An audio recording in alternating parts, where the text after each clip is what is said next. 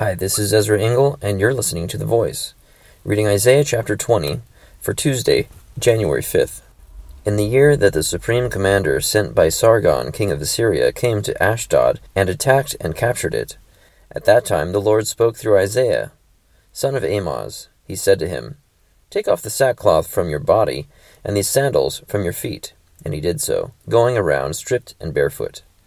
Then the Lord said, "Just as my servant Isaiah has gone stripped and barefoot for 3 years, as a sign and portent against Egypt and Cush, so the king of Assyria will lead away, stripped and barefoot, the Egyptian captives and Cushite exiles, young and old, with buttocks bared, to Egypt's shame. Those who trusted in Cush and boasted in Egypt will be afraid and put to shame. In that day the people who live on this coast will say, 'See what has happened to those we relied on, those we fled to for help and deliverance from the king of Assyria. How then can we escape?'" Isaiah chapter 20.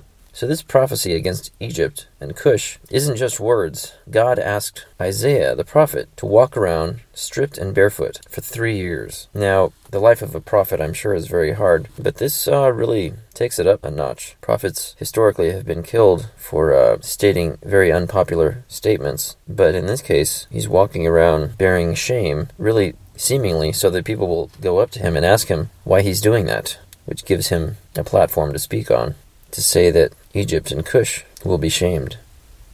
Thank you for listening to The Voice.